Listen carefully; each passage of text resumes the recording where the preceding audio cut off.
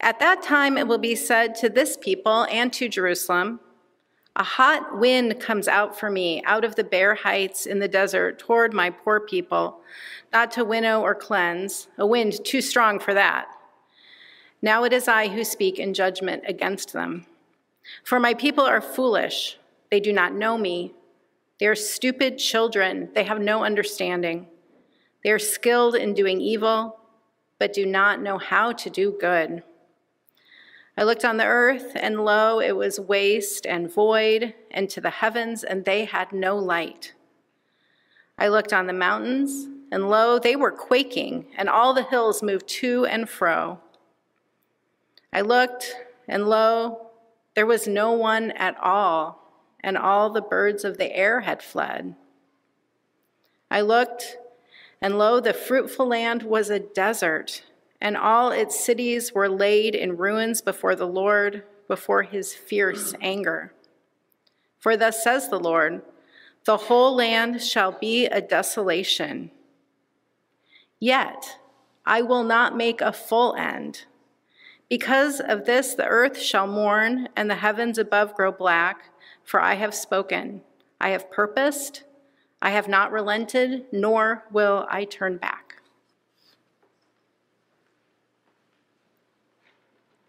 Desolation. It was the word in the letter that I found in my mom's desk back in May when I was out visiting my niece for her high school graduation. And my sister told me that I could go through my mom's old desk and claim any pictures or letters or anything that was in it, that she didn't want any of it. And so I was going through it, and in that desk, there was a letter. I don't know if it was a letter or if it was a page. It could have been a page out of a journal even, but it was just a single page.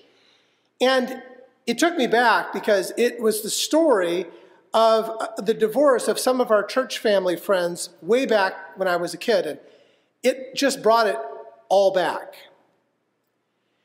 Our family would get together on holidays with some other families in the church. And it was great. So there were all these kids, and most of us were people, we didn't have family living in North Dakota, so we kind of created a family to get together. And the kids would all hang out, we'd play, we'd get in trouble. It was great, I loved it. Until a couple of the stupid parents in our happy little group, they decided to have an affair, which my friend Lindsay happened to walk in on when she was 13. And it was all in ruins. The prophet Jeremiah saw the nation fall. Jerusalem was completely destroyed. Now, back in both my undergraduate and my graduate studies, I'd taken a fair share of archaeology courses. And when it comes to ancient civilizations, a lot of times, all that remains of a powerful empire is shards, pottery. That's all that's left. Whole empires and people of tribes, centuries of stories of love, of war, family and friends, they all eventually just lie in ruins, except a few shards of pottery. Just like Jeremiah's nation. When I was a kid, when I played baseball, there was all this stuff just around the baseball diamond. And sometimes I used to find shards of pottery left by the Mandan Indians. And it was just scattered around this place. And so when the game got slow sometimes, I would kind of go searching for pottery. And one of the things I learned, I took the pottery down to the archaeologists at the North Dakota Heritage Center, and they showed me how to identify which pieces were Mandan pieces. And I used to hold these pieces, and I would wonder about what the person who made this, who this was in their home, what their life was like, about their family, who they loved, what a day in their life would have been like. Just shards in the ruins now. Desolation of what was once a life full of love and vitality. Lindsay's dad, Lou, he played 3-on-3 basketball with me at the YMCA. He was on a team with me. And Lou had always been one of the favorites of my friends' parents. He had always been a person I really liked. He and Lindsay's mom, they met back in the 60s. They were in the Peace Corps together. And they had this cool story about how they met. And he was funny. He was interesting. And the truth was, I looked up to Lou. So when he cheated, I didn't know what to think. I was so angry with him. He hurt Lindsay. He hurt my friend. He destroyed a marriage to a woman who I just looked up to as well, who I thought was amazing. And then the connection between our families was sort of like collateral damage in it all, too. And it never went back to the way it was before, not really. And all that, it just bit. It hurt. And it was the desolation that my mother was referring to in this piece of paper I found a few months ago. It was all laid in ruins before the Lord. Desolation. Just shards of what had been so good.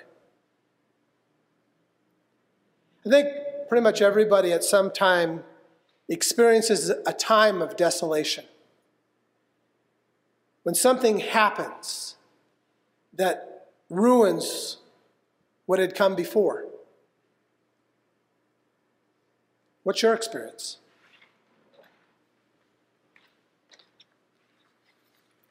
God, pick up the pieces. Put me back together again. You are my praise. Back in the 15th century, there was a Japanese shogun, Ashikaga Yoshimasa. This is an old picture of him. And he helped create a new art form called kintsugi. And the story goes that the shogun, one of his favorite, he had bought this very expensive piece of pottery from China. And it broke. And so he sent it back to China to have it repaired. And honestly, I didn't know how you repaired pottery like that without, obviously glue, but how else you would do it. And evidently what he got back was he got the pottery back with these big, ugly metal staples that were driven through it. Now, what happened, though, is that some of the artists in Japan were inspired to find a more beautiful way of repairing the shards of broken pottery. And so they would use a lacquer that had gold or silver or platinum, a precious metal in it, and they would put it between the pieces, and they would bring it together, and they would recreate it, resurrect it into something new and beautiful. And it was such a popular thing to do that people would actually intentionally then start breaking their pottery so they could kintsugi it and turn it into these beautiful pieces. And that art form continues to this very day. Now, so today, both Pamela and Kim have a kit that we got that is of these small things for kintsugi. And so today, after the service, they're going to break their little cups and recreate a piece of kintsugi. Now, here's what you need to be thinking of today.